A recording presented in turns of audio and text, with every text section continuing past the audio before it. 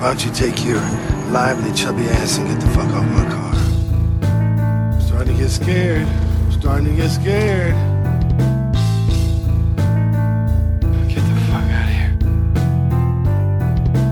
We have a problem. Steven started ad-libbing. I guess that means I won't get to see you go through puberty.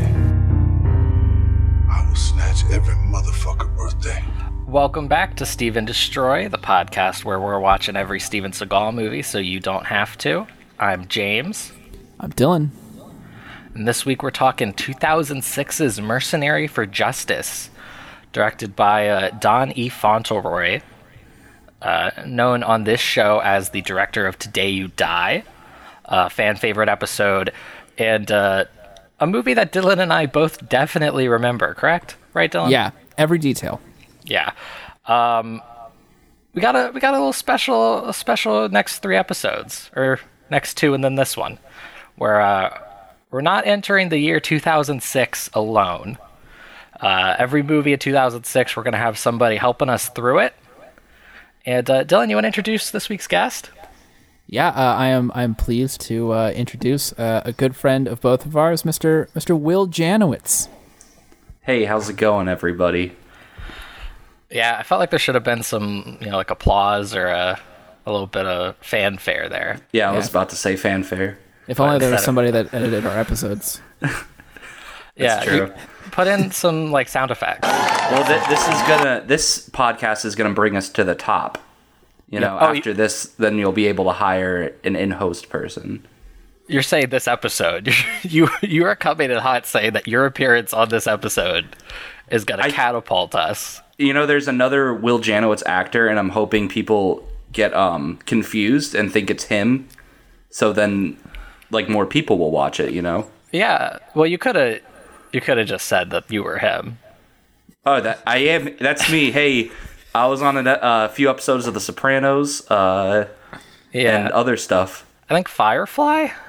Yeah. No, I think so. I remember an episode of Louis. Will. Yeah. I'm sorry. Well, you know we're not allowed to talk about people like that on our show. No problematic. But yeah, we're talking about Steven Seagal. Yeah, no problematic people allowed on this show. Yeah, true. Yeah, you can curse on this show, Will. I don't know. It sounded like you were gonna say shit, and then you turned it into a shucks. I just want to let you know that you. I don't know who the target audience is. I don't know who it is either, but. Yeah, they can hear the word shit. They do appreciate, they or at least are okay with cursing. Maybe not like or appreciate, but they put up with it. Hey, shit. Thank you. Okay. Yeah. All right. So one thing that we always kind of have to get off the table real quick, or maybe get it on the table. I don't know where it goes in relation to the table, but one thing that we got to kind of address real early on is if our guest, how much they know about Steven. And luckily, you at least know that he's a very bad man. Yeah, absolutely. Yeah. Okay. That's always good because we try not to get too into the specifics. I remember. Yeah, I remember texting you after you hit me up. I was like, "We don't like Steven Seagal, right? We don't agree with what he does." And you're like, "Yeah, no, absolutely." I was like, "Okay, cool." Yeah. No, he's a bad man. What's your experience with Steven Seagal? Yeah. I mean, as far as I've literally not seen any of I guess what's known as his terrible movies, but I can't remember the name of. I'm trying to think. I mean, I know what's that type of karate he does or martial arts? Aikido. Aikido. Yeah. I know he's the first man in. I think Japan, or the first American man to master it or whatever. Yeah, he opened something a dojo like that or something. Yeah. I pulled up his Wikipedia just so I remember. And I remember Above the Law. That's about it. So you've seen Above the Law. Under Siege as well. Under Siege, which I thought was pretty good. Okay. Yeah, at least, and that's a relatively commonly held opinion, I guess, or at least when people like a Seagal movie, Under Siege is typically the one they go with. I think it's the only one with a positive Rotten Tomatoes rating in his entire filmography. if I'm not mistaken. Good. I think Machete. Oh yeah, well if you count Machete, yeah. Oh well, I mean, yeah. Well, generally, I mean, this is a podcast without rules. This is an absolutely anarchist, throw spaghetti at the wall, see what sticks kind of podcast. But our like super standard approach is just walking through the movie straight through. I don't know how Dylan feels about this, but I kind of felt like Mercenary for Justice might not be one that we can do that with super successfully. Yeah, Mercenary for Justice is, you hear us say this a lot. Mercenary for Justice is super messy, and it's all over the place, and like plot lines kind of start and halt really quickly, and it's not quite like The Patriot or anything. It's not that confusing, but like I think you misspoke there, Dylan. Wait, which one?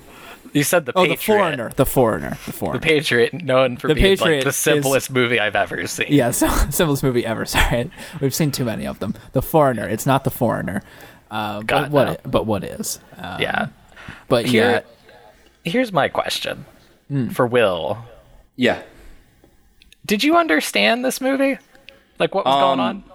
And why? I mean, I knew it was a Steven Seagal movie, so I tried to pay as close attention as possible.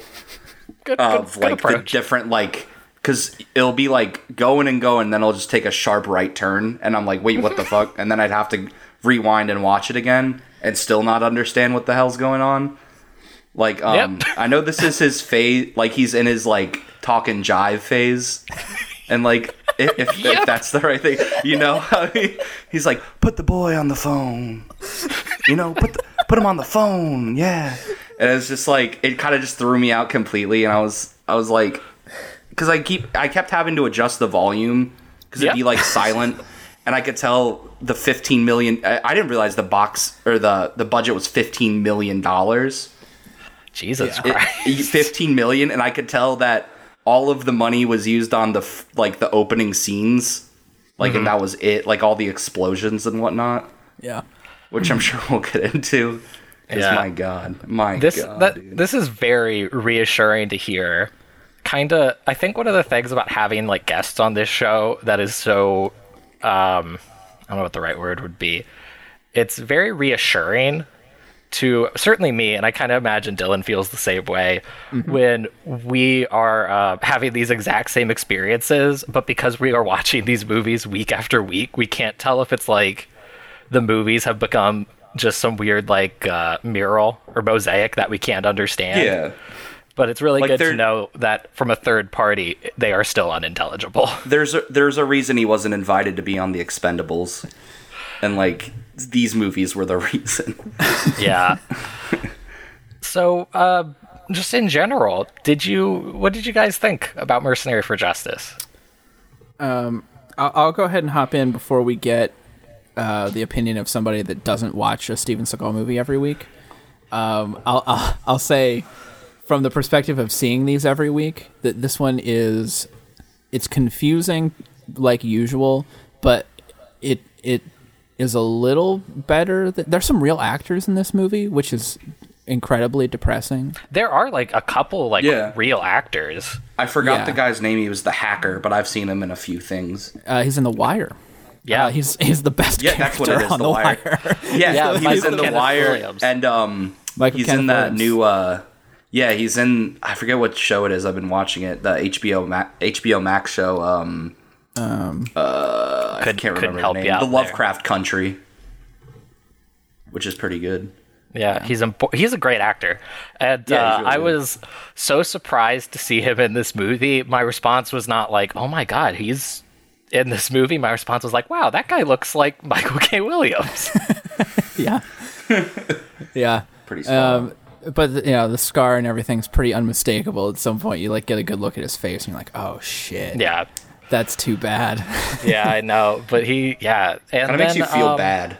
Yeah, it really does. Yeah, it's very depressing. And then there's a couple other people who aren't quite the same like level, I guess, or at least like certainly weren't as recognizable to me, but were still like real actors. Mm-hmm. All that said, I kind of still disagree with you pretty completely.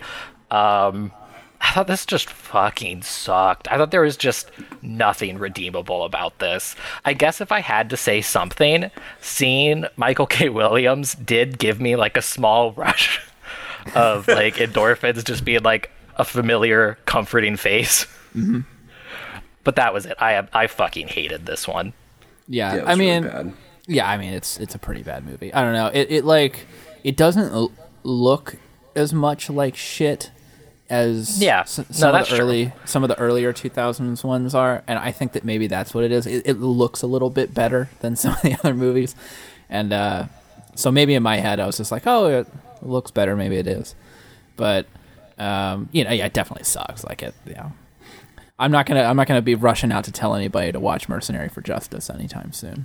What about you, Will?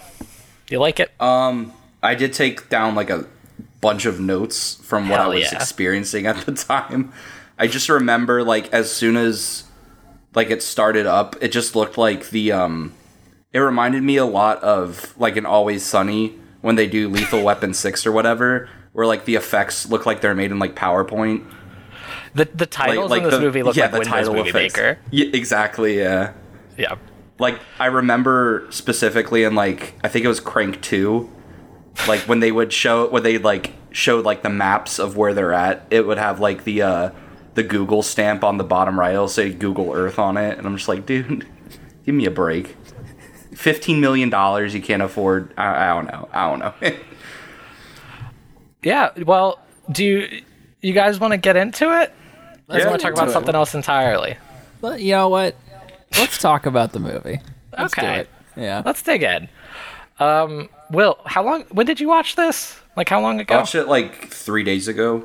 Oof. Brother, that's tough. Yeah. I feel When did like you watch it? like 3 hours ago. Oh, fair enough. I mean, I wrote down it's actually kind of a memorable movie, at least. To a degree. So, I mean, you can remember, like, I took a ton of notes, so I'll be able to, like, remember and piece stuff together. hell yeah. Yeah, let's dig in. Dylan, you wanna kind of lead us in? To Mercenary for Justice? Yeah, if you think you can handle it. I don't even. If you think you got the stones. If you think you got the stuff. Well, Steven Seagal's a soldier in this movie. Okay, fellas. well you've already gone too far. Because I want to talk about the opening scene of this movie in Me too. extreme I really detail. Yeah. Then I think that this sounds like you want to guide us through the start of this movie, and I think that you should. Let's let Will do it. I remember when it first started, it had, I forget the actor's name, but he played John Dresham. He was like one of the main antagonists, and it listed him as the Dirty Deeds Man. Mm-hmm. Like it just said CIA Dirty Deeds Man. And when it started, like introducing all of the characters to their little mercenary group, like they wouldn't have names pop up. It would just be like a 2-second black and white snippet of them like shooting a gun. And then they just don't explain any of their attributes or anything until, of course, they get to Steven Seagal, and then they're like, "Oh my god!" Like it's crazy. Yeah. And that's a weird kind of turn for these, because these movies have that, like, they do that a lot, where it'll like introduce its characters using like freeze frames and then on-screen text to be in like, this is their name, here's a random fact about them that does not impact the movie, and here they don't even bother putting those on for these dudes, but we do They get didn't do anything. Yeah, so we get introduced to our kind of like two antagonists, Luke Goss as John Dresham, and then I'm going to mess up this dude's name probably, but Roger Guinevere Smith? I don't know. But Roger G. Smith as Anthony Chappell. And I do not know how we could even express like the way these dudes are communicating in this opening scene. It is a hard exposition dump where they are saying like, I mean, these movies do not have subtext, but even for a Steven Seagal movie, this is fucking ridiculous. The dialogue is like, I want those independent contractors thinking they're liberating those people. And then the other dude's like, they could have no idea they're risking their lives for diamonds and oil. Yeah. I remember a part that stuck out to me that made me laugh a lot was when he, like, at the very end of their dialogue, John Dresham goes, "We don't need a war," and then Anthony goes, "Peace." And then it just ends. Well, they're talking. They talk like they are horny as hell. This entire honestly. scene, these dudes are right on the verge of busting this entire scene, and it made me so uncomfortable. No, yeah, it was really. And this dude, Roger G. Smith, who plays Anthony Chappell throughout this entire movie, is doing this really bizarre British accent. And I just want you guys to know that he is a completely, like, American-born actor who did this accent for seemingly no reason. Yeah, I can't imagine Pretty anybody much. made him do it. He probably saw Luke Goss talking in an accent. It's like, oh, I want to do that too. And I did notice, and maybe I'm wrong about this, but when they introduce Mr. Anthony Chappell and they introduce him as a Black Ops organizer, did you guys see that they spelled Black Ops wrong? Yeah, Wait, there are two P's in it. There are two P's, yeah, and I'm pretty sure Black Ops is a 1P word. If I'm being honest. Wait, really? I never even noticed that. Yeah, because they misspell it. Yeah, it's short for operations, so I have to assume that it only needs the one P. yeah, you really only need that 1P in there. So. Yeah, it's a wild intro. I mean, like, again, even for these movies, they're throwing us in, like, here's everything you need to know. We're bad men, and you can tell because we are talking fucking crazy. Yeah, and I think it's Anthony Chappell, right? He's the one that doesn't close his eyes for the entire movie. Like, Yeah. That sounds right. yeah. There's a terrifying stare from this man.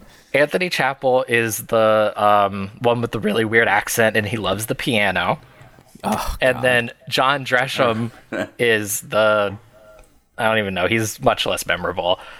And then for some very weird reason, they gave Steven the same first name as the bad guy, so he is also John.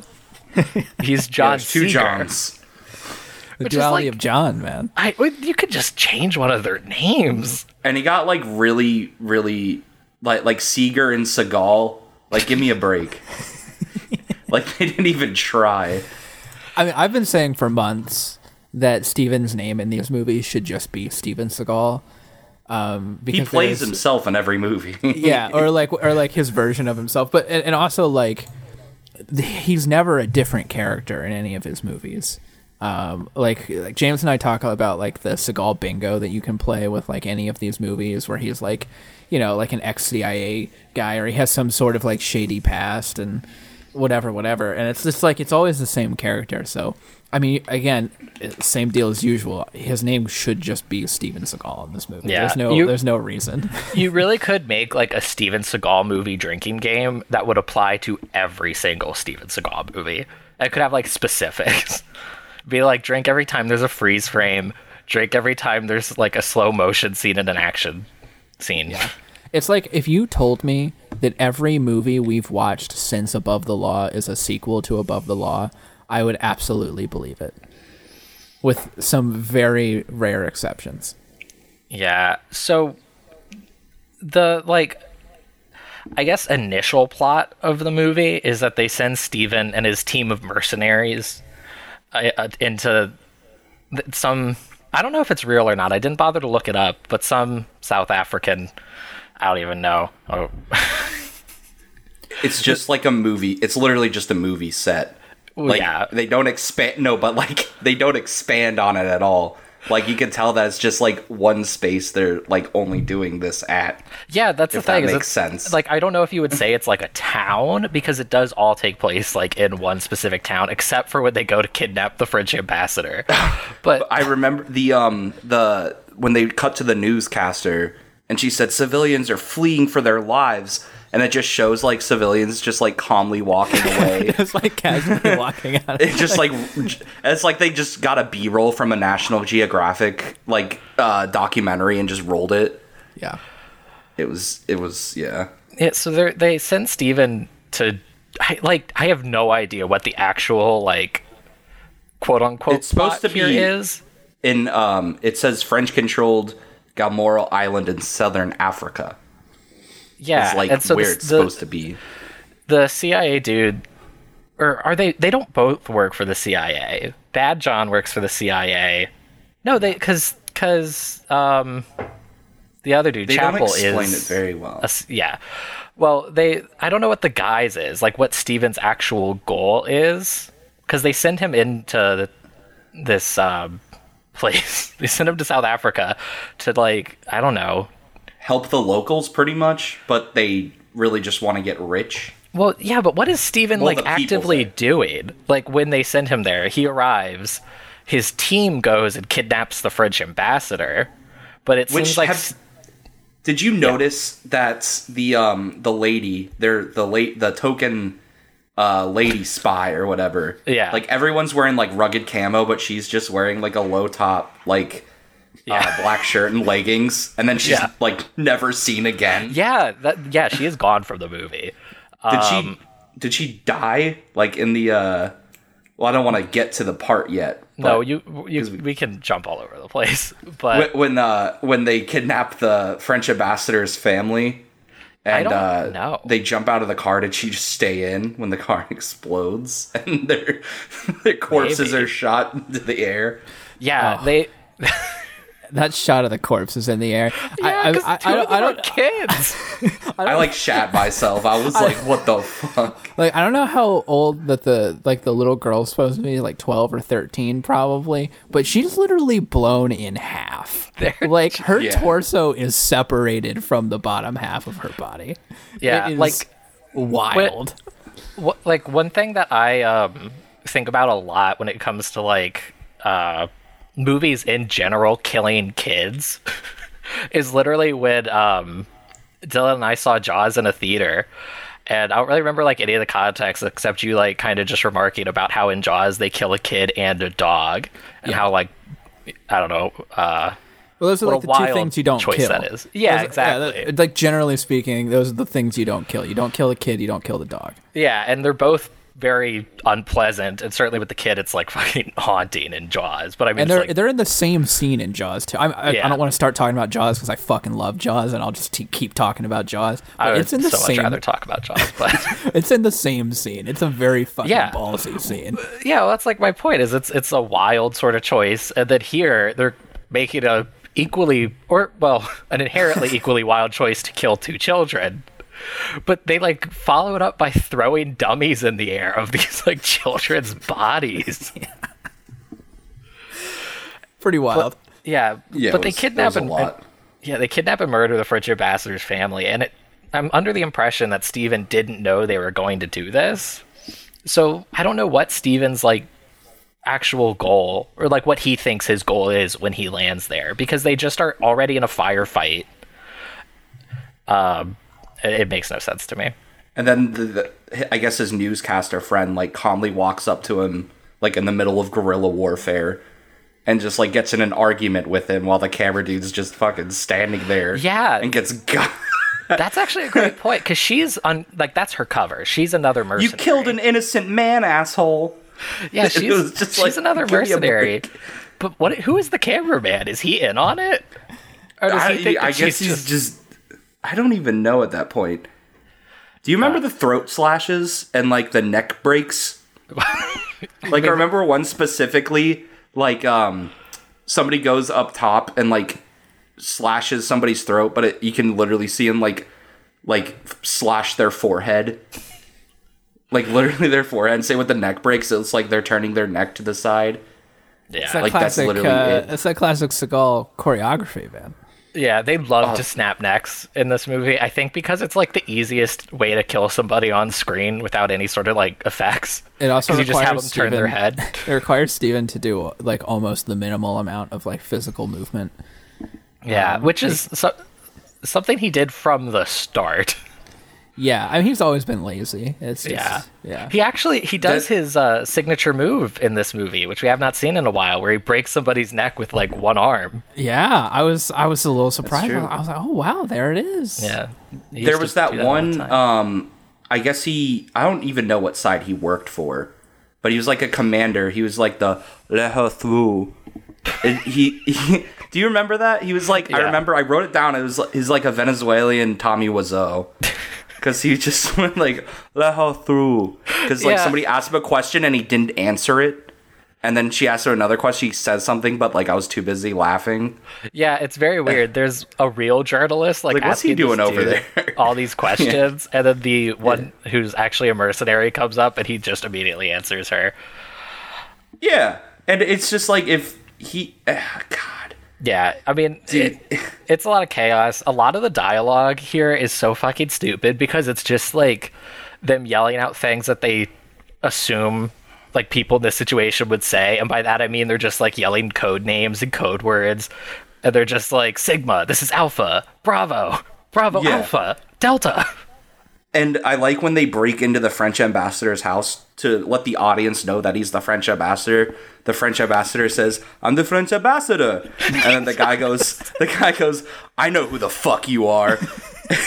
And then they push him on the truck, and he says, "Get on the truck. It's not fucking holiday." And like he went from an American to a British accent in like literally seconds, and I was still confused by his like, I don't know, he looked like he was in Sum 41. Like that's the only way I could explain him. He had like the frosted tips, like very 2006. No, he definitely does. Yeah, that French ambassador, like people break into his home to kidnap him, and he's just like, "You can't do this. I'm the French ambassador." Yeah, like dude. And I was like, "Oh, that's who it is." Oh shit, dude! Wrong It's like house, they could have literally all they had to do was when they go to the French ambassador's home, they just say like the date, the time.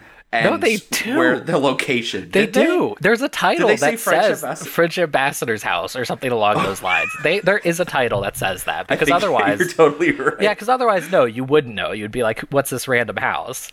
But no, there's a title. Have to say, "I'm the French ambassador." Yeah, no shit. That's why they're kidnapping. Yeah, and he says it with this like awful fake accent that makes him sound like a cartoon frog. I'm the French ambassador.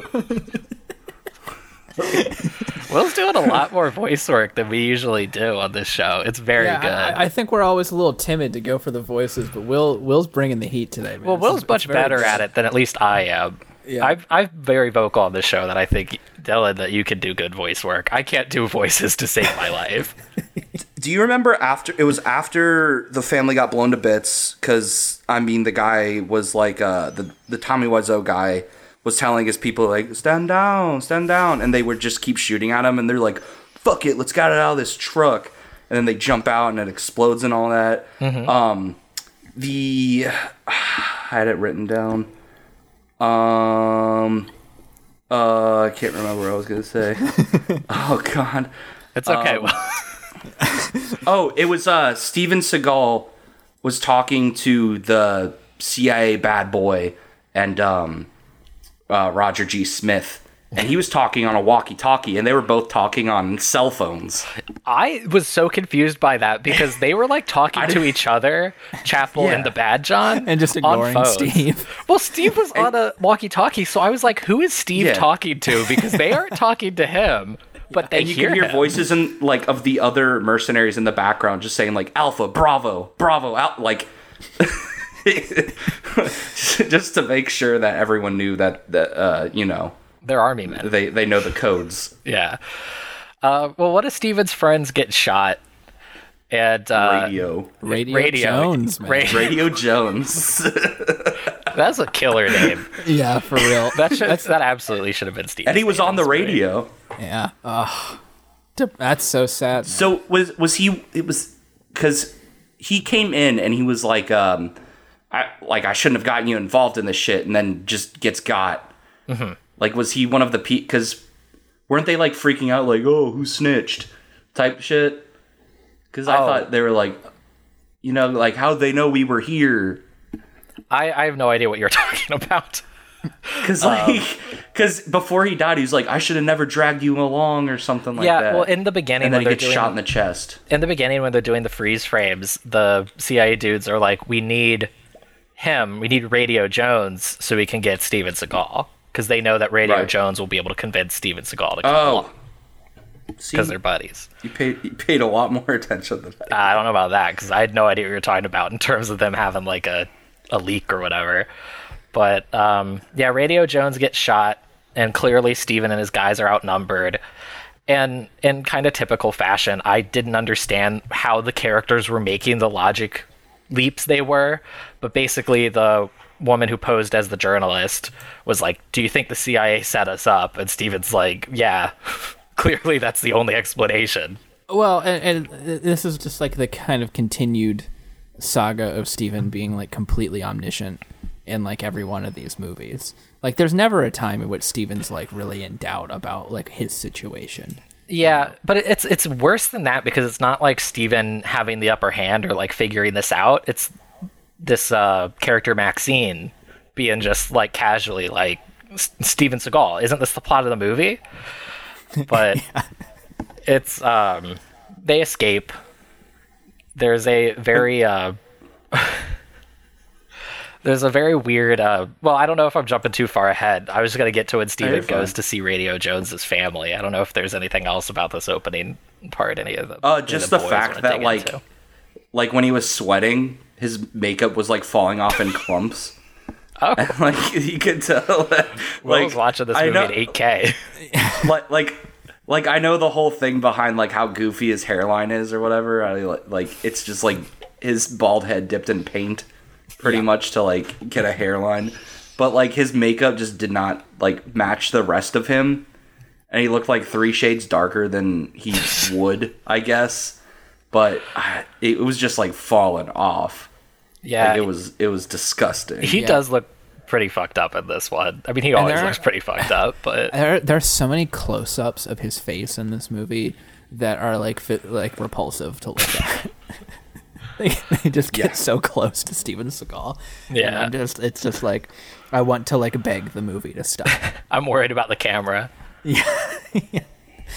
Was it a month later that he went to visit Radio's wife and kid? I couldn't tell you. Because it said I thought it said 1 month later, and I was like, why would you wait a whole? I don't know. Well, he had to get home.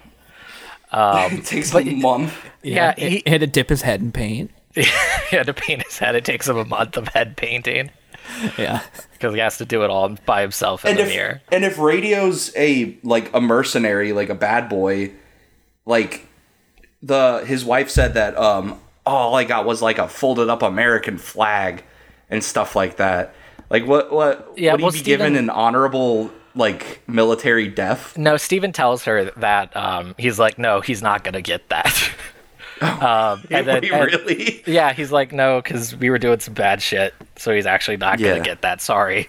But then he swears to her that he'll get him. He's not gonna get that. Yeah, he swears to her that he'll get her husband a soldier's funeral, which is what the ending's all about. Yeah, that's okay. Steven rolls. He was the only one there. Yeah. Well, yeah.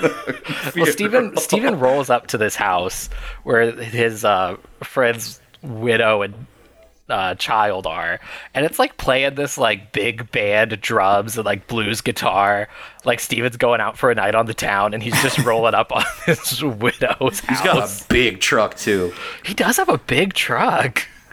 Big truck really for a big man. Yeah, I wrote down big truck just so I would remember. This music's like, we're bouncing, Steven's having a good time, and then as soon as he gets to the house, it just like hard cut to this very melodramatic strings.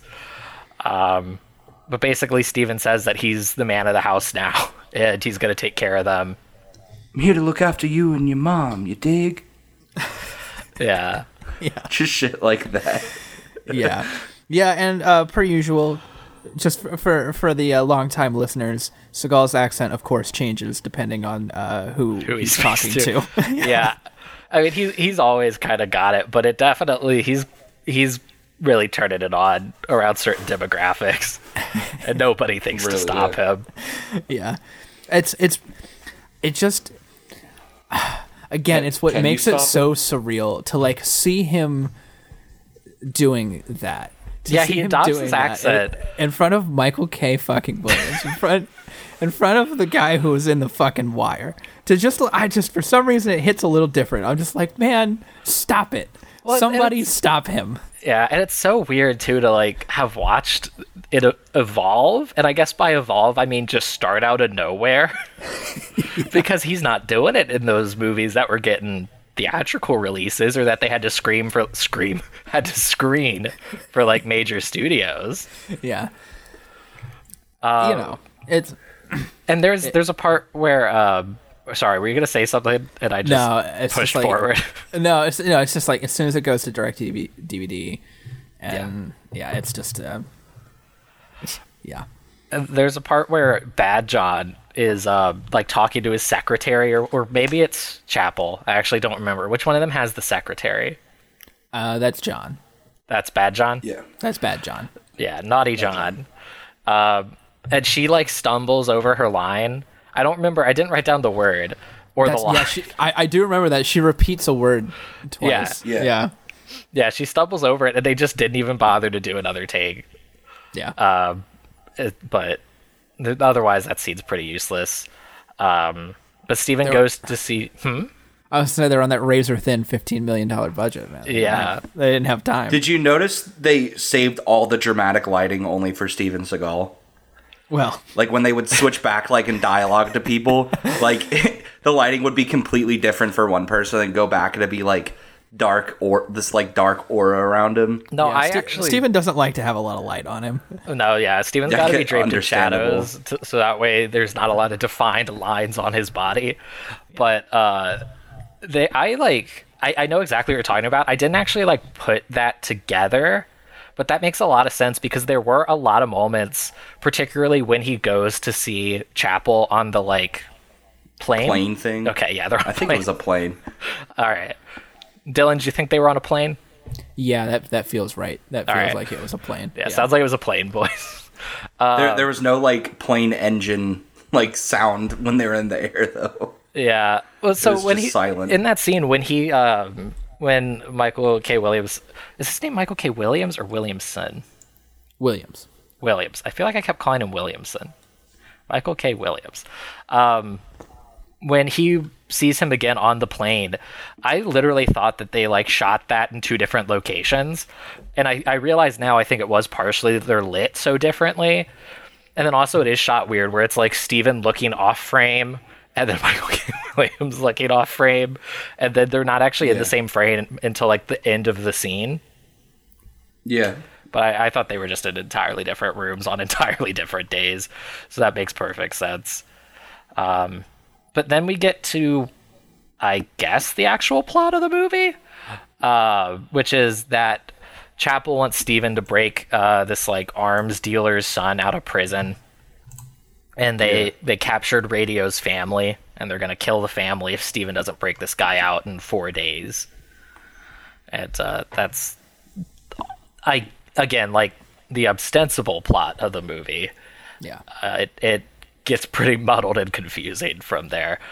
I actually want to take a little quick trip over to Wikipedia and read some of this pretty unverifiable Wikipedia information. The Wikipedia citation is just actually, honestly, I have no idea why I am giving this any credence, because the Wikipedia citation is in fact just from Steven Seagal net. Oh, which for Will, even though we know he's a longtime listener, is Steven Seagal net is just an online forum of insane people that they love Steven Seagal. I'm already on it. Yeah. Yeah. I love the picture with him and the panda. Yeah, it's a wild place that we visit from time to time on this show. But according to some source from Steven Seagal net, the director said, the story was confusing because there were 4 writers on the film and things were left over from draft to draft. I pointed all this out, but the producers did not care. They also cut scene number 101 from the shooting schedule that played right in the middle of the film, and it caused a domino effect before and after. That scene tied up the movie. I talked until I was blue in the face, trying to convince them the decision was a huge mistake. They did not care. And apparently this alleged scene 101 was where Maxine and Steven met up and set the plan of the movie in place, where they're going to set up Chapel and Bad John, and kind of the whole weird twist of the second act they were going to set up and explain. Yeah, because that is kind of just out of nowhere. It's very confusing. And Fauntleroy claims, and I guess this means somebody from Steven Seagal Net claims Fauntleroy claims that the producers, and this is the quote, just hated Steven and their whole existence was to destroy him. Which I hope is true, because it's kind of my whole existence these days. Says they shot for 28 days. Well, Yeah. and speaking of Fauntleroy and That's lawsuits, again, this is from Wikipedia, so I don't know how verifiable it is, but Fauntleroy claims that the day he arrived to film, the producers, quote, showed me a lawsuit that had already been prepared and was ready to file if Steven gave them any problems. Which I 100% believe. No, the legal issues on Today You Die are, I'm pretty sure, like a verified thing, and the legal issues with Mercenary for Justice are also pretty verifiable. They have actual citations on Wikipedia for that and shit. Yeah. So that I definitely believe. And also I think that we've just encountered that before. Steven keeps getting sued for showing up on set and just not making the movie that he was hired to make. Yeah, it says he was sued for $14 million, claiming the actor caused production delays on the set. Yes. And he did that all the time. Well, Yeah. So was it originally called Mercenary? what? Because what I'm reading, like the film, so it's saying that he was originally owed $835,000 for. Oh wait, I'm so sorry. It said for starring in an independent picture called Mercenary. Well, Was he in another movie called Mercenary? no, I think that was probably just like the initial name. A lot of these, particularly his more recent stuff, has like 3 different working titles, and you can find it under all these different names. Yeah, I saw he was in one with DMX. Yes, he was. I just saw. he sure I literally was. I just saw the poster for it, and I got really excited. Well, Let me tell you, there's nothing exciting about that movie. actually, Will could be referring to Exit Wounds, or he could be referring to Beyond the Law. Yeah, Beyond the Law. That's right. Yeah. The reunion. Which is kind of DMX surprising. was in 2. Yeah, DMX Yeah. was in 2. He was in one from 2001. He didn't learn the first time. And that's what I was thinking. Didn't DMX complain? Didn't he say he hated working with Steven? Or am I thinking Didn't something everybody else? say that? No, that sounds right. That sounds right. I think, though, Beyond the Law is his most recent one as of this recording, though. So I think it's very possible that DMX may have, I don't know, fallen on some hard times. Yeah. Well, and Steven can has, understand. in this era of his career, he has worked in movies with like a fascinating amount of rappers. Yes. Like between DMX and like, isn't fucking Nas in one of the movies? Yeah, Nas was in Tickered. Nas was in Ticker, my favorite. Yeah. And of course, most recently, the beloved Treach. So Oh, yeah, Treach. Who could forget Treach? who could Is he forget still over? Treach? Is he still over in Russia? We don't know. Yeah, I've tried it's up to in solve the this air. mystery, actually. Nobody knows where he is. Really? Yeah. Yeah, so we're gonna find him. Because I remember I was deep diving on his music career, and like all of his music was like titled in Russian, even though he was playing like reggaeton Yeah. and stuff like that. Because I remember reading somewhere that he was like obsessed with reggaeton for a minute and would only play like reggae. That sounds right. That's pretty good. So he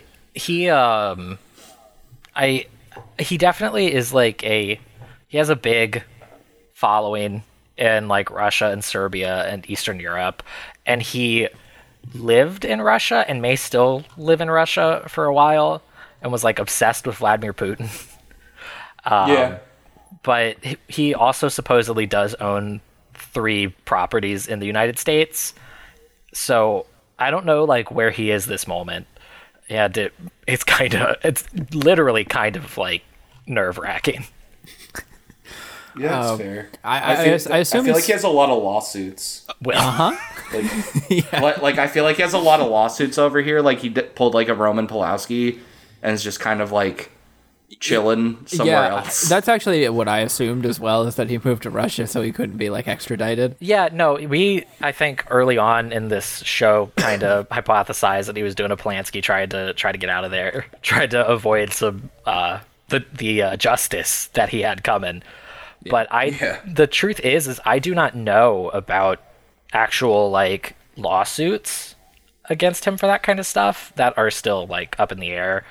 Yeah, there's like a lot of out of court settlements and stuff. Yeah, it's a lot of settlements, or it's a lot of stuff where it's, been alleged against him and is almost, certainly true. No, nobody here has ever really questioned any of that stuff. But there's not been any like actual legal action about it.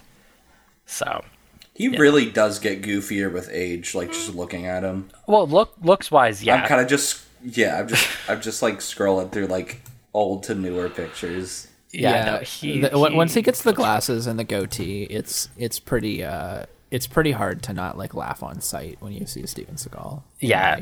In my humble opinion. he does Has anyone look- seen his when he was the host of SNL? Oh, buddy. well. Have you guys talked about that already? We did a whole episode on the SNL. What does he say? I remember there's like somebody memed him of like introducing one of the bands that was playing. Who's the band? James, that night? James, do you I remember don't who the band remember. was? Yeah, I don't either. I think I skipped it. Yeah, I think I did I don't too. blame you. I think I just skipped to like Steve Skull's band. his Yes. parts. Yeah, he was bad. Although that's he, not he true. sucks. I do It's remember really watching bad. some of the There's a other- whole podcast the other episode on it that'll skits and stuff, at some I don't point in the future be released. You never, who knows? I need to read his monologue. It says Nicolas Cage. It pissed Nicolas Cage off a lot. Yeah. Wow. It looks like we may have. Do we have Dylan Jones on the line? I did. I was lost for a moment, and then again, and then now, and I'm back. I'm risen. Well, no offense, but we didn't even notice you were gone. I got a notification that said Dylan joined the call. Well, I did too. That's why I didn't want to say anything. I just wanted the show must go on. Well, Yeah. I felt like I dropped at a natural place to drop. Yeah. No, it's fine. Look, our listeners know that we aren't shy about acknowledging that we're doing a podcast. Technical difficulty. The show is almost, in a way, if the show's about two things, the first thing is Steven Seagal, and the second is it's about doing a Steven Seagal podcast. Yeah. That's fair. Yeah. All right. Dylan, you still That's with me. us? Yeah. Okay. I'm still around. All right. Do you remember the sick drum and bass scene when they're in the prison trying to break out the dude? It was like I forget what song it is. It's Firestarter, but like it's just a very close copy of it, so they wouldn't get sued.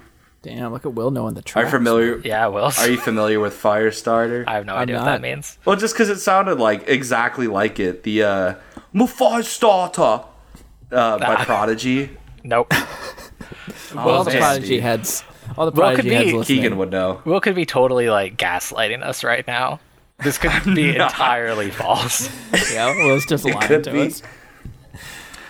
Then there was. I'm just kind of rolling through some of the notes. I remember somebody. I forget who it was, but they said, "That's it for you, poop hole." Yeah, all right, yeah. Well- I wanted to talk about the poop hole. Yeah, we really needed to get into Okay. that. We'll just kind of casually tossed it when really this is like we need to take a is the moment. We're going to sit highlight. down. Just Yeah. get it back on track for This is it. the highlight of the film. I agree easily. 100%. Yeah.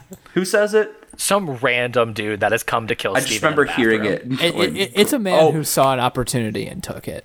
And the driver like doesn't say a word to him in the car, and like he's sitting in the front and she's sitting in the she's sitting in the front, he's sitting in the back of the car, and I was just really confused. Like if they're going on like a quote unquote date, like what's he doing?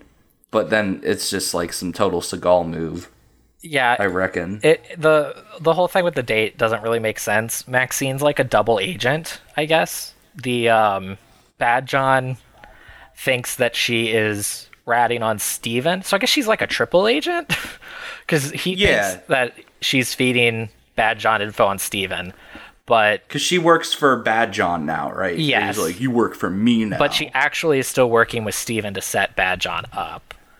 right. So Bad John sends her to seduce Steven for information, but they just go to a nice dinner instead. And then at this dinner, Steven gets attacked.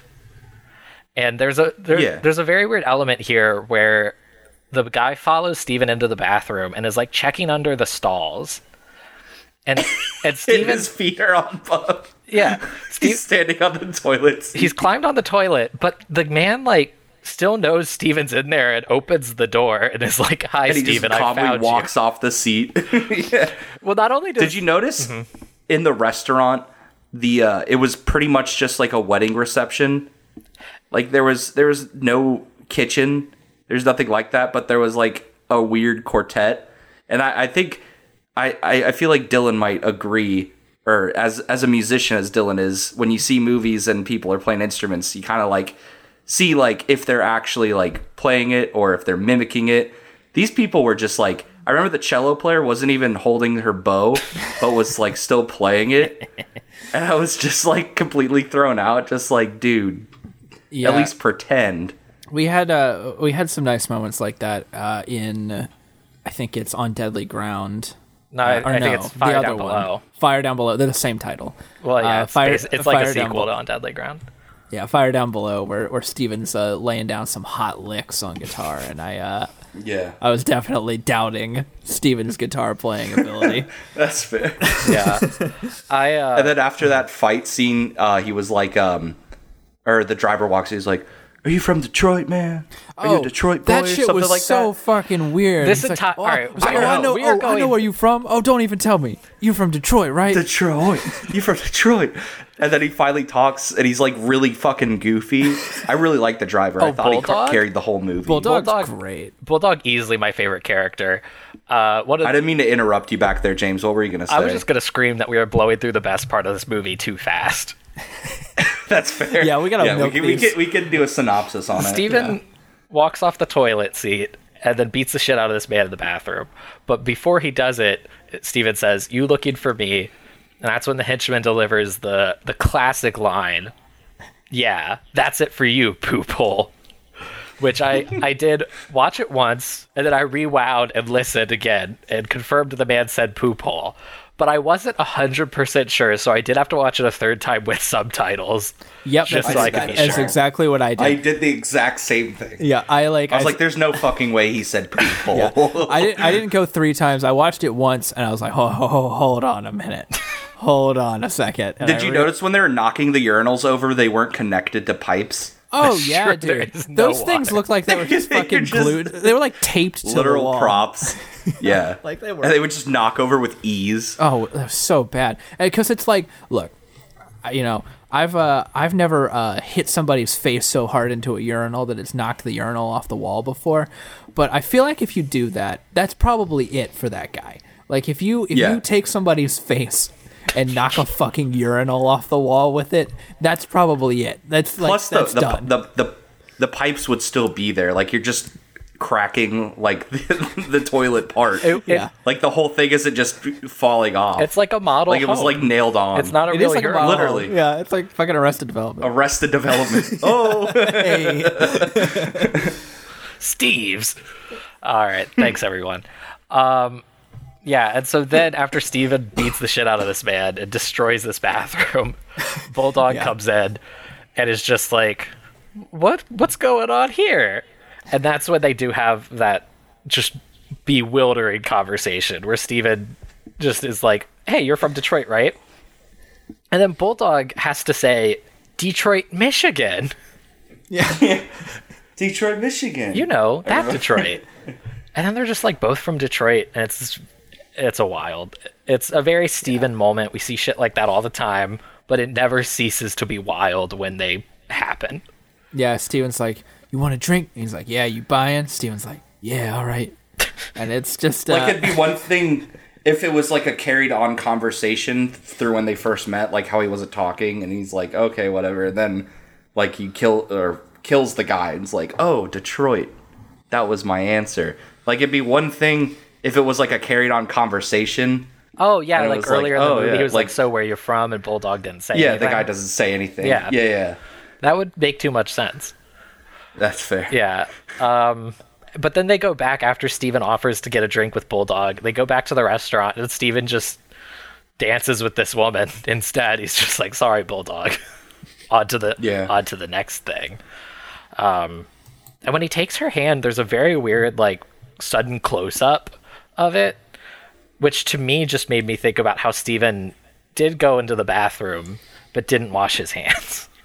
Yeah, he really didn't. Went to the bathroom, beat the fucking shit out of somebody, and didn't wash his hands. Yeah, he pretty much had his hands in that urinal. He actually has his hands, like, in the toilet because he gives the man a swirly. Yeah, he did. He actually did. Yeah. He went full bully mode. Yeah, Steven bullied this poor man. He had it coming. So, and then basically we get, like, the rest of the movie, which I guess the idea is Steven has Maxine trick Bad John into thinking that they're going to rob this bank. So that way they can do the prison break, and the police and Bad John will be so focused on the bank they won't notice. Yeah. So far, so good, right? Yes. No, you're spot on. Okay. So then the mercenaries rob the bank. It plays Firestarter, apparently. Or, like, the version of Firestarter that's, like, so close, but they can't get sued. And then it's a setup on the mercenaries, because the mercenaries who do the raid are the same ones who blew up the French ambassador's entire family. So Steven and, like, Michael K. Williams and Maxine set up those mercenaries, correct?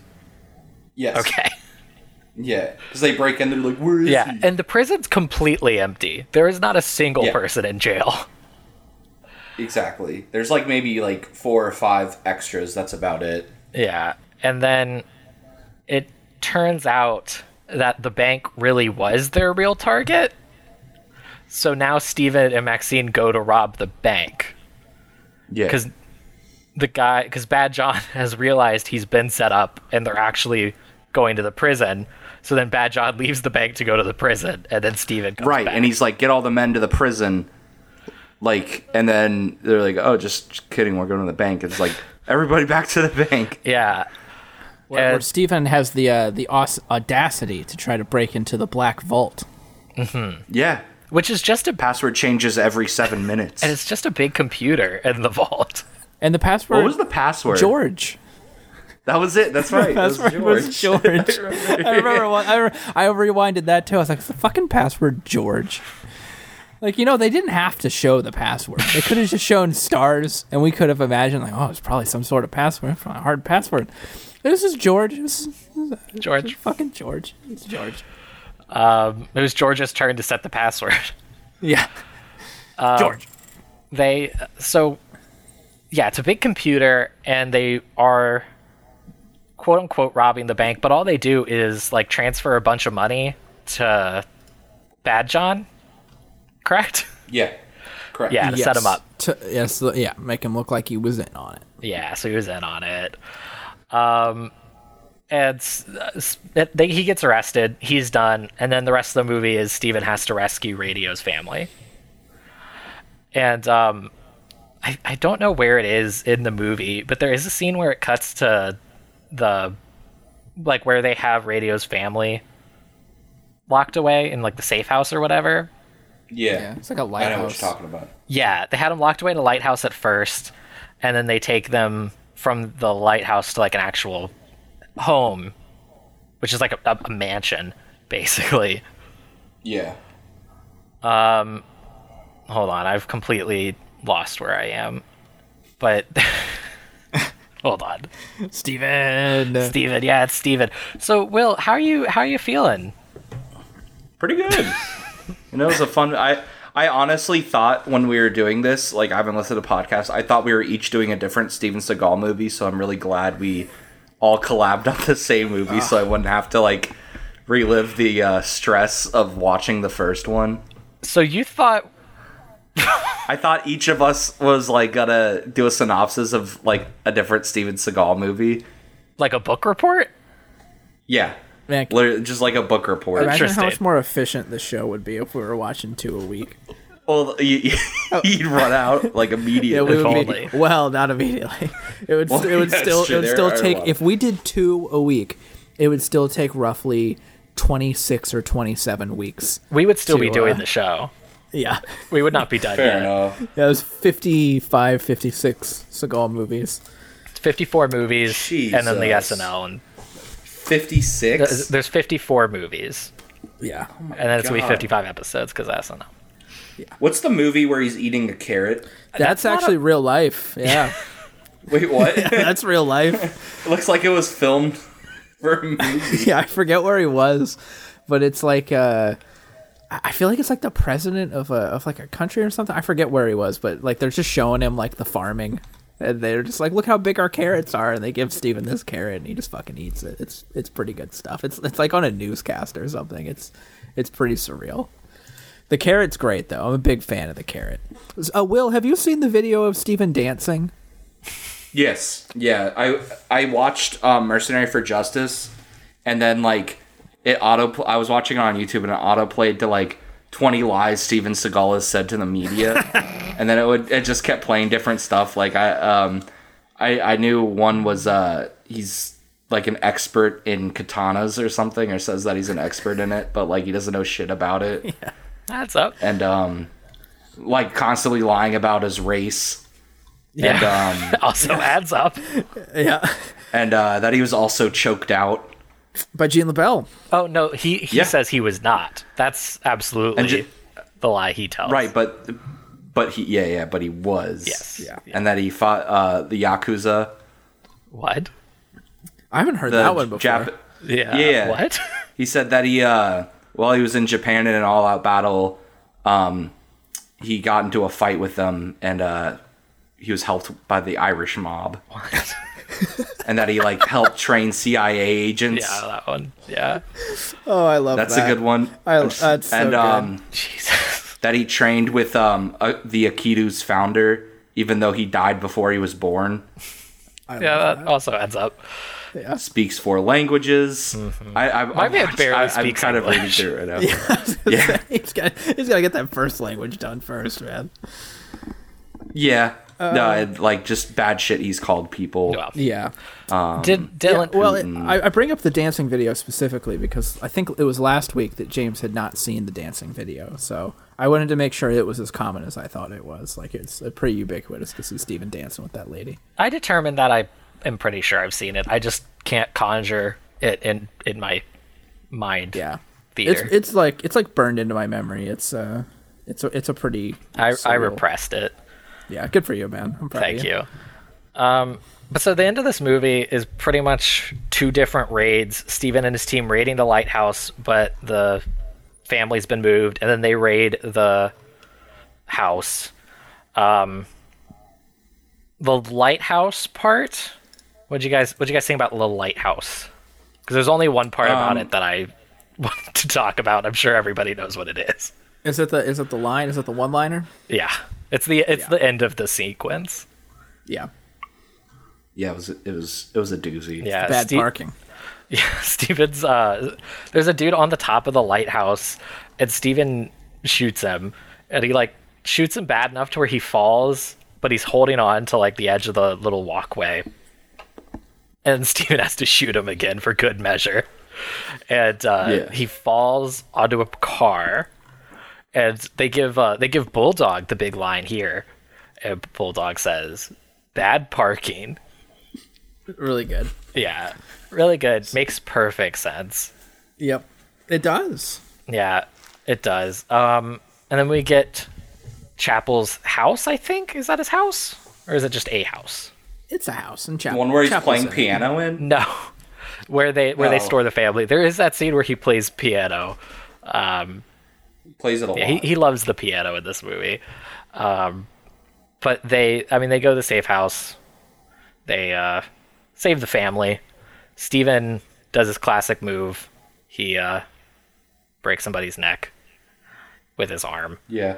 Oh, but like he kind of just like cracks their neck a little bit. Yeah. And there's a part where he karate chops a dude in the back of the head so hard it like instantly knocks him out. Yeah. He just walks right up to him. Yeah. But the main thing really is the end where I don't know, does anybody else want to take the climax? I'll let you. Do we still have Dylan Jones in the? You know what? On the Dylan podcast? Jones is still around. All right. After our little technical difficulty, I keep just waiting for us to have lost Dylan Jones. Yeah, I'm gonna start having technical difficulties every week and not be able to watch the movies anymore. Mm-hmm. Well, Chapel and Good John, aka Steven. Yeah, aka Bad Steven. Yeah, aka Bad Steven. They square off at the end, and it looks like Steven's gonna let him go. You know, Chapel gets into his car. He starts driving away. He's jamming out to his like old timey saloon piano. Yeah, he's listening. Yeah. He's listening to his ragtime. Yeah, and he's getting out. And he's like jamming. He's really into he's having it. a time of his life. He's like, I can't believe I got away with it. Steven's like, I'll see you on the next one. You know, he's like, I'm the only son of a bitch you'll hire, or whatever it is he says, or they can get the job done. Yeah. And then Maxine's pissed. She's like, I can't believe you let this milquetoast piece of shit get away.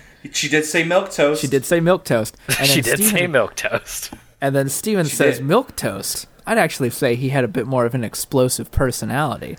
Yes. And then that's right. and then on cue, the car fucking explodes because I guess Steven put a car bomb in it. Yeah.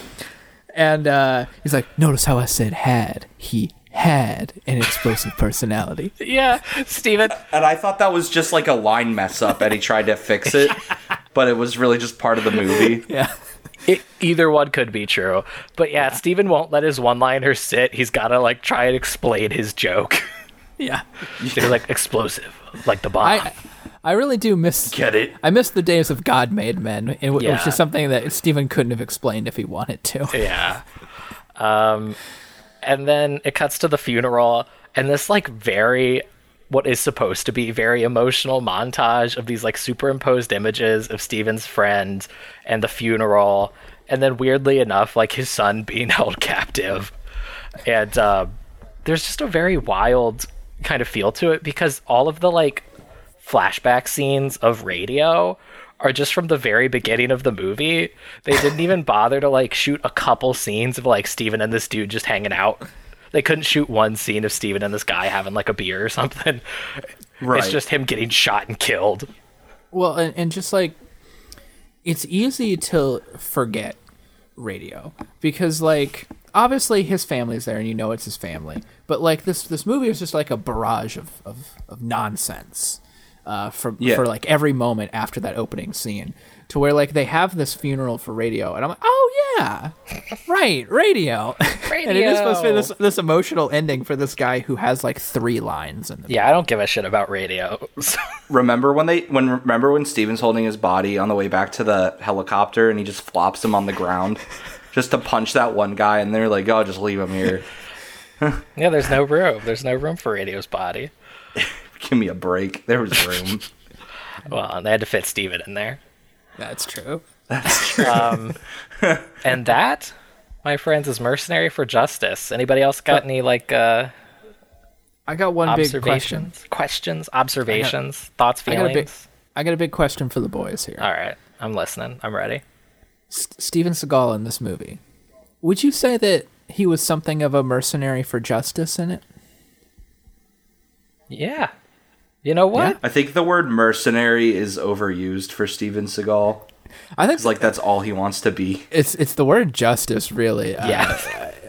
I can't. It's kind of a double negative. I can't tell you how many times the word justice has appeared in a movie title for Seagal to this point, but it's a few, and there's a few more to come. Yeah. He loves justice. Well, movie Seagal loves justice. We here at Steven Destroy love real justice and hope to see it one day. Yeah. Well, Will, how'd you feel about Mercenary for Justice? I'd give it 3 Stevens out of 4 Seagals. Okay. Well, I guess it's interesting. Well, are we writing on like a serious level or like a Steven Seagal level? Well, no. I just in general, I would like to know your just sort of overall general feelings about it. But we will get into a little bit more of a specific, I guess you could say, metric for how you felt about it. Okay. I I didn't like it. Okay. I thought it was really bad. Yeah. I think just because I was thinking the whole time, like, wow, like imagine what you could have done with $15 million and you make this movie. Yeah. And that was kind of affecting me the whole time. I probably shouldn't have like looked at all the Wikipedia about it and whatnot. But in a Steven Seagal factor, it was shitty in a good way for him. Because, I mean, it was very, very Steven Seagal. Yeah. Brother, you don't even know. Yeah, it was pretty spot on. And it makes me want to hang out with the boys and just watch some more god-awful Steven Seagal movies. Wow.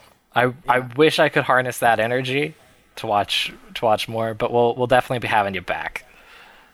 Fair enough. Dylan? Yeah, I'd say kind of also in response to what Will said, it's like I do think that one of the things that this podcast has zapped from us specifically is that feeling of like, oh yeah, let's hang out with the boys and watch a bad Seagal movie, because that is like genuinely a thing we have done before long before this podcast, and we'll get to that in a couple of weeks for another movie with the word justice in it. But Justice Month. but that is like a thing that genuinely happened. We're hanging out, we don't have anything to do, but the boys are hanging, we want to do something. It's like, you know what, man, let's watch a Steven Seagal movie. Those are pretty bad. We could have a good time watching that. And now I feel like my standard for that is so much higher. Now I know too much to where like I feel like we're gonna watch Urban Justice in a few weeks, and it's gonna make me sad, because I'm like not going to find any value in it anymore. Yeah, and like that's gonna be really depressing if that happens. But again, it's like we still have Out for Justice, but even then, I feel like that one we could never, we can never revisit Out for Justice. I can't go back. Yeah, well, Will, the way we kind of close out the episodes is our kind of final, what I guess you could call a ranking of sorts or a metric. Sure. It's our sentencing. Every week we sentence Steven Seagal for the basically like a prison sentence based on that week's movie, which will be totaled up to a final sentence, which will include the life sentence that he already deserves. For context, his current sentence is 2 consecutive life sentences and 2,654 years. Cool. Dylan, you want to go first to give our guest a little bit of a better idea of this thing that when I try and explain it to somebody new, I feel like is kind of insane? Yeah, I'll give him a little taste. So Mercenary for Justice. We've talked about the movie, and I think by virtue of talking about it, everything I don't like about it, or everything that's bad about it. So I'll go ahead and lay out the couple of things that work in Steven's favor in this movie. Sure. The first one, there's a couple of funny one-liners. The second one, it doesn't look totally like shit. Mm-hmm. It looks like a movie. It looks like a movie, which is more than I can say about quite a few of these. Steven comparatively, like, isn't in this movie like a ton. Like, he's in it. He's definitely like the main character of the movie. But like the first 10 minutes of this movie go by and I'm like, oh right, Steven's in this. Yeah, there's definitely not like there's like other characters. Yeah, there are other characters and there are like other plot lines, and apparently we're missing one big scene that ties it all together, but it's a confusing mess. But there are other characters and other plot lines. And so I'd say that these are all the things that work in Steven's favor. That said, I think that this is about like 50 years for me. This is a shit movie. This does not deserve a light sentence at all. But, it's nothing like the 666 years I gave him a few weeks ago. Or the 1,000 years you gave him, whichever week that was. So 50 years, I think, feels good for me. He had that coming. He sure so did. He did. Sorry. Are you okay? Yeah, no, Will was I mad. dropped my Will phone. didn't like that. Sentencing. Fuck Yeah, I was this. really pissed. All right. Will, you think you're ready to drop a sentencing, or you want me to go and kind of give you a little bit more time to work out I'll your give feelings? you a go. I'll give you a go. Yeah, so I like where Dylan's coming from. I really hated this movie, but talking it out has kind of helped me. Like, I guess I'll buy what you're saying. And any movie that we're able to kind of walk through automatically deserves a little bit of credit for that, because some of these movies you could never walk right through. Good luck walking through The Foreigner. Yeah, absolutely. I am gonna say I really did not like it, and I don't want to go super easy on it. So I'm gonna go 80 years. I'm gonna say 80. Nice. I think 80 feels good to me. That's fair. I think Steven. So we get deserves 80 years. the less jaded opinion here. We get Will. He's fresh to the Seagal experience, or certainly to the direct to DVD Seagal experience. So Will, how you feeling? How you feeling about Mercenary for Justice? I feel like the story wasn't bad. Like, if like the whole plot wasn't terrible, they could have done so much more and so much different to the point where it would make more sense, and not me having to constantly hit the rewind button. Yeah. Like, I'd look down on my phone to check something, and I'd look up, and it'd just be something completely different. Yeah, you can't like half watch these movies, which for like for a, I guess, mindless action movie like this is, it definitely, it definitely creates a weird kind of vibe. Yeah, and Will mentioned something there too, like not hating the plot of this movie, which I actually like could agree with. Like, something me and James talk about a lot on here is how if any other action movie star were in this movie, it would probably be better. And well, there's no question it'd be better, but it's kind of a question of if it would be good. Yeah. If Jason Statham was in it, I would have loved it. I think that honestly, yeah, I guarantee it. Yeah, I guarantee it. Yeah, I can get behind that. But I mean, also part of it is like you take the bones of the story and then you have to, like alter it to fit that person's style. Like, it wouldn't be like if you put Jason Statham in this movie, it would not be literally the exact same movie, right? But with like an accent. Because I hate to bring it up, but like I'm a firm lover of the Crank movies. You've already brought up Crank. You've already gone Crank mode on this show. I know. Well, like just like to give some sort of, I don't know. Like, I just like when it comes to shitty action movies, those are like my two favorites. And like anything with like what's his name? Machete. Danny Trejo. Anything with like Danny Trejo is like usually like comedically shitty, but like also like watchable in a sense. Like, I mean, there's plenty Danny Trejo that's like absolutely terrible, but that when he's in it, it's like, oh, cool, Danny Trejo. Yeah, absolutely. But I would give this movie, I'm gonna say 25 to life. Well, that's not how it works. Well, that's not necessarily true, because I have given like a something to something sentence before. I think first week I did give 10 and 5 if he had good behavior or whatever. You gave him parole, or like an option of parole. But Steven Seagal's a bad boy. He's never gonna have good behavior. Yeah. Well, it's hard. It's hard for me to like add that up into a total. So that's fair. I'd give him.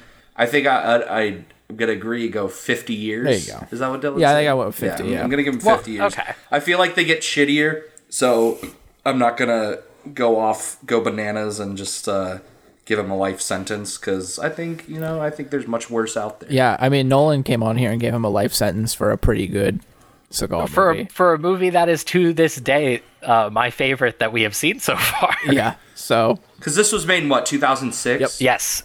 So he hasn't even peaked when it comes to the shit.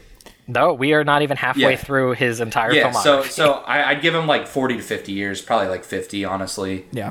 Like, it's not the worst, but it's obviously not the best. Yeah. Well, that will bring Steven's current sentence, including the life sentence he already deserves, to 2 life sentences and 2,834 years. Let's go. Yeah. And then I guess it's time for our most insane and kind of award-winning segment. It has won awards, so Will can't say anything about it. But Will, you know about the IMDb trivia. Yeah. Well, couldn't find any. Yeah, there's nothing interesting. You'll be able to find some after this show. Yeah. Well, we like to leave our mark on Steven and his career. And also just, I think really ultimately what it comes down to is just trying to see what we can get away with IMDb. And we always like to add our own little piece of trivia. That's right. It's the IMDb trivia. I say it like that, but we don't actually have a theme song. So just add it in. Yeah. That's where in everybody's mind the theme song plays. Last week for Black Dawn, our trivia was director Christopher Nolan is a noted Black Dawn enthusiast and has made cast and crew watch the film as preparation for his movies The Dark Knight Rises and The Prestige. And Dylan Jones, I gotta tell you, this trivia was declined. No shit. Yes, this is only our 3rd trivia to be declined. Right? Yeah, 3rd trivia to be declined. Yeah, wow. Wonder what we did. Maybe it was like mentioning like another... Maybe it was like mentioning a real director. I absolutely 100% believe it is mentioning Christopher Nolan set off some sort of like bells. Yeah. I think that they aren't taking anything about Steven Seagal like seriously, and they're just like, sure, whatever these fucking weirdos want to put. Yeah. But I think once you throw in like Christopher Nolan, they've got to actually be like, okay, let's have a real person read this. Yeah. And it was the name of Christopher Nolan. Yeah. Well, it was declined for being unable to verify. Damn. Which I think means like a real person had to take a look at it or something, because nothing we say on here is verifiable. So, Will? Yeah. You want to add any trivia to Mercenary for Justice? You want to leave a little mark on the lore of Steven Seagal? Sure. I would put something along the lines of like how he would like I want to add Michael K. Williams to it. Okay. Like how he would I guess they'd constantly hang out off set to get to know each other. Okay. You're really this is already something that we would like, it sounds somewhat believable. Okay. Well, we got to make it a little goofy. Yeah, no, totally. Maybe they aren't friends anymore. Yeah. Yeah, that could be true. After the movie, Michael K. Williams exploded on Steven Seagal. Okay. Or something along the lines of that. Yeah. Well, I'm trying to think of something so I on have the spot. Steven Seagal and Michael K. Williams became good friends on set, but had a falling out. And then why? What caused this falling out? The jive voice. He thought it was very insensitive. Okay, I like that. It's probably true. To some degree, I'm sure that maybe it was like, hey, why is... I hope Michael K. Williams sees it, like, for some reason on IMDb. He's like, well, I mean, they're not wrong. I don't know how they got that information. We were never friends. Yeah. Exactly. Yeah, that's what we need, man. We need to get Michael K. Williams on the show to tell us the real story. He's probably not doing much. Well, I guess he was in a new series on HBO. Oh, was he? That was about it. I saw he was in 12 Years a Slave. I looked at the big movies he's been in. That movie feels really recent, but I guess he's in a show I was watching. Yeah.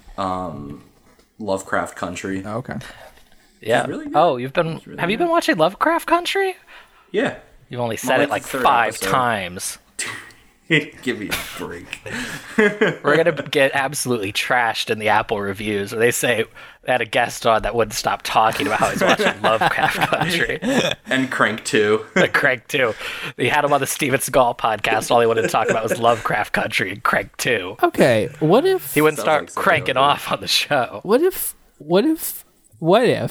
Michael K. Williams and Steven Seagal became close on set, but their relationship quickly deteriorated because Steven wouldn't stop talking about Crank 2 and how much he hated it. Okay, well, my only kind of caveat there is I'm going to Google Crank 2. Yeah, I mean, it might have come out like way later. It did come out 3 years later. Okay. What if Steven wanted to be in Crank 2 and kept calling Michael K. Williams to complain about how they didn't let him in Crank 2? There is a article of Steven Seagal praising Crank 2? not Crank 2, Jason Statham, because there was an article where he was talking about like who he'd work with. It was like Jet Li and Jason Statham. Like, that's it. Okay. Well, so it could be believable. Well, when did Lock, Stock, and Two Smoky Barrels come out? Do you guys know off the top of your heads? Not off the top of my head. Oh, 1998. So he absolutely, in the year 2006 or whatever this was shot, probably like earlier in the year 2006, he easily could have already been a big Statham head at that time. So I know I was. In 2006. Yeah, no. Yeah, so yeah, I mean, Crank came out in 2006. So he absolutely could have already been a big Statham head. Mm-hmm. So what about this? Steven Seagal and Michael K. Williams became close on set, but had a falling out because Steven Seagal wouldn't stop talking about Jason Statham. Well, does Michael K. Williams just like really not like Jason Statham, or is it just like, I hate Jason Statham now because he won't shut the fuck up about him? Yeah, I'm gonna say wouldn't stop talking. Okay. Wouldn't stop incessantly talking about Jason Statham. They just approve this. Sometimes within the episode, yeah. Most of our trivia has been like this, and again, we've only had now 3 be declined. This is not even close to how crazy this has been. I mean, like the I Can Has Cheeseburger one is still alive and well, and is a blatant falsehood. Yeah. Perhaps most notable, when reached for comment, Steven replied, "Steven want video game." Yeah. So they get a little wacky. And what about the one about Steven's feet hurting? Did we do that one? Yeah, he got a Palm Pilot. And he was really proud of it until he dropped it on his feet and it broke. That's why his feet hurt. God. Have you tried getting it on Wikipedia at all? Since I guess you could cite it on IMDb. That's a little more work. We're not like actively like really trying to like sow too much disinformation. It's really just kind of a fun game. Yeah. What if Steven want pizza? Okay. Well, Dylan, you're gonna have to save that for next week when we have another guest on who has no idea what we do on this show. Yeah. All right. It does not even have the benefit of being somebody who kind of knows us and like how we operate. Yeah. All right. I'll keep that one in my back pocket. Yeah. But next week, you know what? Bring it up. Say, you know what? Here's an idea for you, boys. For the fans at home, check in next week and see if I asked that same question. All right. Well, that is going to do it for Steven Destroy this week. I will give a little bit of a breaking news. Our IMDb trivia has already been approved. Let's go. Right on. So clearly, just all you need to do is not mention Christopher Nolan. Well, and that makes me feel like that IMDb, I like to believe that they're into it. I like to believe that they're like, no, we can't let him do this. We can't let him talk about other... Christopher Nolan would sue us. Yeah, like they can't let him talk about... It didn't even have like a pendant. Did it have like a pending on it at all? It did for like a minute. Interesting. Yeah. But it's already been approved. They're totally cool Got a with man us on the now. inside. Yeah. That's what I like to believe. I like to believe that there's somebody at IMDb that knows every weekend to kind of check and make sure that a new Seagal trivia has been added, and they're totally fine with it. And when it hasn't, they're worried. Yeah. Like, oh no. I hope they haven't hit their head real bad. Yeah. Yeah, I mean, that's going to really do it for us this week. Is that right, Dylan? Am I forgetting anything? Any classic bits? Any goofs or gaffs that we usually do? I would go so far as to say that we have covered all of the major plot points of Steven Destroy. Well, Will, I'd like to say thanks for coming on. Yeah, absolutely. Wouldn't miss it for the world. You clearly watched the movie, and, that's really all we can ask. Fair enough. And I'm looking forward to definitely having you back on and subjecting you to some more nonsense. You got anything you want to plug? Not really. Just I guess check out my band Midlife Pilot on Spotify. Nice. Hopefully, once COVID ends, then we'll play some shows again. Yeah, I was when you were like, not really, I really thought you were about to not even give us like the dignity of plugging your band on our show. I was just like, I really thought Will was going to be like, I'm not going to waste the breath. Well, there's like nothing going on right now. I haven't played out in like 8 months. Well, it's still up there on Spotify. People can check it out. Apple Music, everything. Spotify and Apple Music, and you know what? And Deezer. And excuse me? Deezer and you got that shit on Tidal, bro? I do got it on Tidal. Right, good, is it actually on Tidal? Is Tidal still up? That's where you get the most streaming revenue, man. Listen to it on Tidal. That's true. Oh, okay. Yeah, definitely listen to it on Tidal. All right, so explicitly listen to it on Tidal. This is where This is where Dylan J gets to get on his soapbox for a second. Hey, everybody, get a Tidal account. Everyone. Get a Tidal account and listen to Will's music on there. Honestly, Tidal's great. Tidal's cool. Well, now, do they have podcasts on Tidal? I think they do. Probably. And do you get revenue if someone listens to your podcast? I think so. Interesting. Yeah. No, allegedly. You do. Well, I'm surprised you haven't posted on there yet. I'm going to be writing a strongly worded letter to Marcelo. An email subject line, "Where's my money? Give me my money." Fair enough. Otherwise, you can track us down on Twitter at Steven Destroy. You can send us emails, stevendestroypodcast@gmail.com, or our recently acquired Steven Seagal podcast@gmail.com.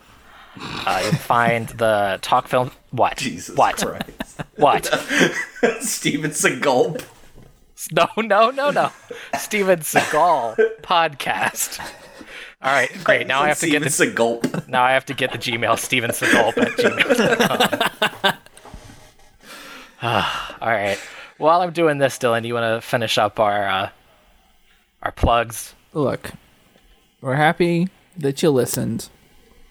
We want to say thank you. Thanks to every one of you that listened. I think we've done all of them. Donate to the Talk Film Society Patreon. They're nice. They're nice people. They're good people. We like them. They put our podcast up. They put our podcast up, and we appreciate them for that. And we appreciate you for listening to it. If you've gotten to this point in the episode, we're sincerely thankful. Sincerely. Dylan's not just doing lip service. He's doing heart service. Yeah. Heart service. Heart service. We mean it. This is heart service. This is emotion service right here. We're thankful for you, and if nobody else has anything left to say, I think I'll go ahead and sign us off. Yeah, I mean, we do also now have the email stevenseagal@gmail.com. So please feel free to email us at that. Yeah. And take it on home, my friend. And Will, thanks again. Hey, glad to be here. Yeah. Great thanks to Will for being on the show. Big thanks to you for listening. And, well, I guess thanks for listening is part of my sign-off, so I fucked it up. But hey, okay. Do you want to have Will do it? Yeah, Will. You know what? Will's done a lot of voice work today. So, Will, do you think that you could, in your best Steven Seagal voice, say thanks for listening, motherfuckers? I can give it a shot. Do it, man. That's our sign-off. I think you should go for it. It's thanks, motherfuckers. Thanks for listening, motherfuckers. Should I do it thanks for listening, motherfuckers? Why don't you take your lively, chubby ass and get the fuck off my car? I'm starting to get scared.